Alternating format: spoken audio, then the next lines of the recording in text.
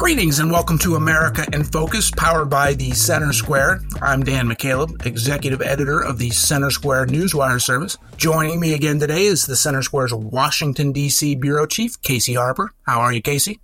Doing well, Dan. How are you? I am doing well, thank you. Casey, we're recording this on Friday, September 29th. Earlier this week, Republican presidential hopefuls held their second debate, minus, again, former President Donald Trump, who is far and away the front runner in the race at this point. Of course, former President Trump facing dozens and dozens of charges, both federal and state, after 4 indictments this year. This is really a race for second place, at least at this point, according to polling. Casey, you covered the debate. What were your takeaways? Yeah, I did cover the debate. It was chaos, Dan, and I know you watched it as well. The debate it devolved quickly into chaos when one candidate kind of just bowled over the moderator and just got to insert basically their answer on something. I believe it was North Dakota Governor Doug Burgum. And when he got away with that, that was like the moment when everyone else said, well, hey, I'm going to get my word in too. He got to answer a question that he wasn't asked. And from then on, it was total chaos. They were talking over each other.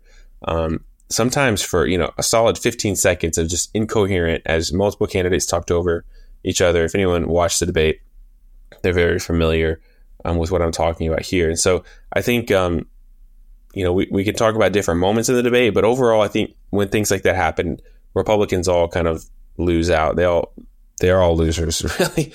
Everyone loses the debate when it descends into that level of chaos. And as you said, they needed some kind of breakaway, incredible moments to even get to chip away at the sizable lead that former President Donald Trump has. Real Clear Politics polling average, where they look at different polls, has Trump at about 56-57% support.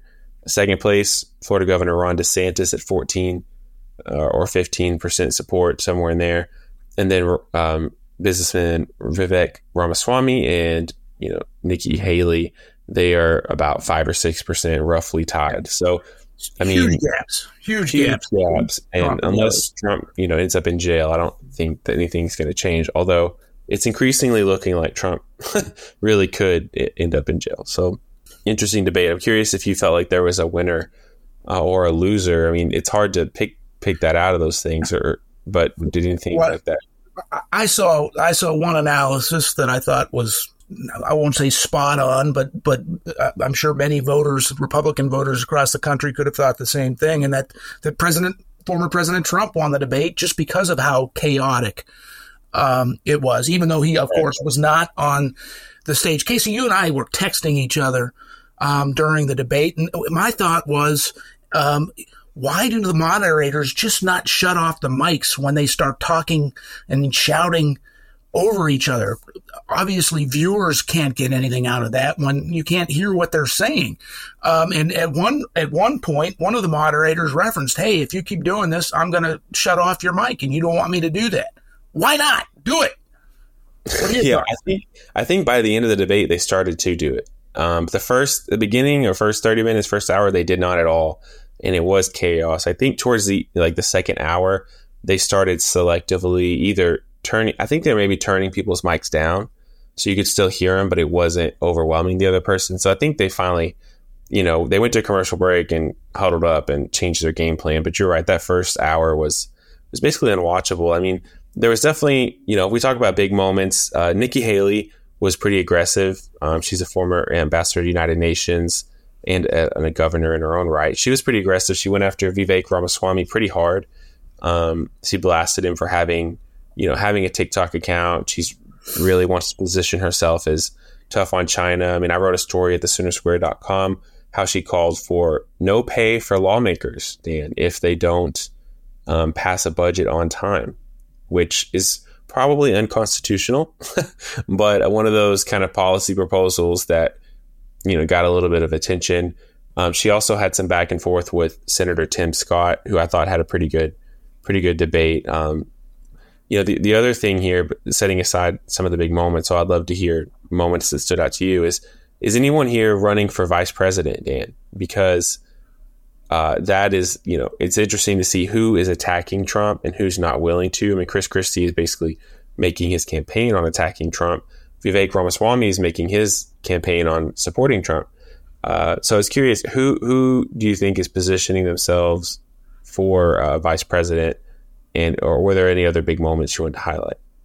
Well, certainly, I think going back to the first debate, of course, Vivek Ramaswamy has been nothing but praising former President Trump. So he, of all of the candidates, he's the only one that I think of who would accept a vice presidential nomination. I could be wrong completely about that. Certainly, Christie would not. I don't see it. DeSantis finally, Florida Governor Ron DeSantis, finally went on the attack against former President Trump in this debate. And I think he needed to do that to separate himself. At one point, most polls and many considered DeSantis really the only challenger that could topple Trump, but he's kind of plummeted in the polls since that first debate. So he needed to make his presence known in this one. And I think he kind of sort of did that, but I don't think he did anywhere near enough to close the gap between his Trump. But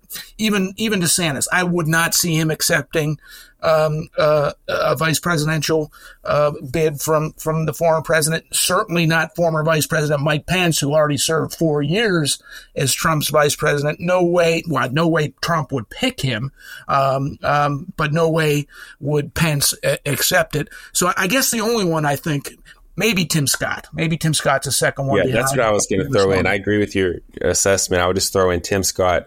I think is positioning himself well to be a top vice presidential pick because he has a lot of the qualities that Mike Pence had. He's known as kind of a faith, I don't know what you'd call him, but a big place with the faith community. He's outspoken about his, Christian faith. He talks about it a lot in his support emails and things. He's also, a little bit more gentle, I would say, has that kind of gentle side that Pence had. And of course, he is African American, which has its own benefits in politics when you're trying to create a diverse coalition. Trump and Tim Scott together. That's something that could be seen as an asset for sure for Trump. But yeah, I think most of these candidates have not positioned themselves well. But I think it's interesting that Tim Scott, I don't think I saw him attack Trump once at this debate, and I think that could be pretty strategic. Yeah. Interesting conversation, Casey. At least our listeners can understand what we're saying because we're not talking over each other as the... Yeah, then one more thing. Yeah. Thank you for that bit of closing humor, Casey, if that's what you call it. Listeners can keep up with this story and more at thecentersquare.com, but we are out of time. For Casey Harper, I'm Dan McCaleb. Please subscribe, and thank you for listening.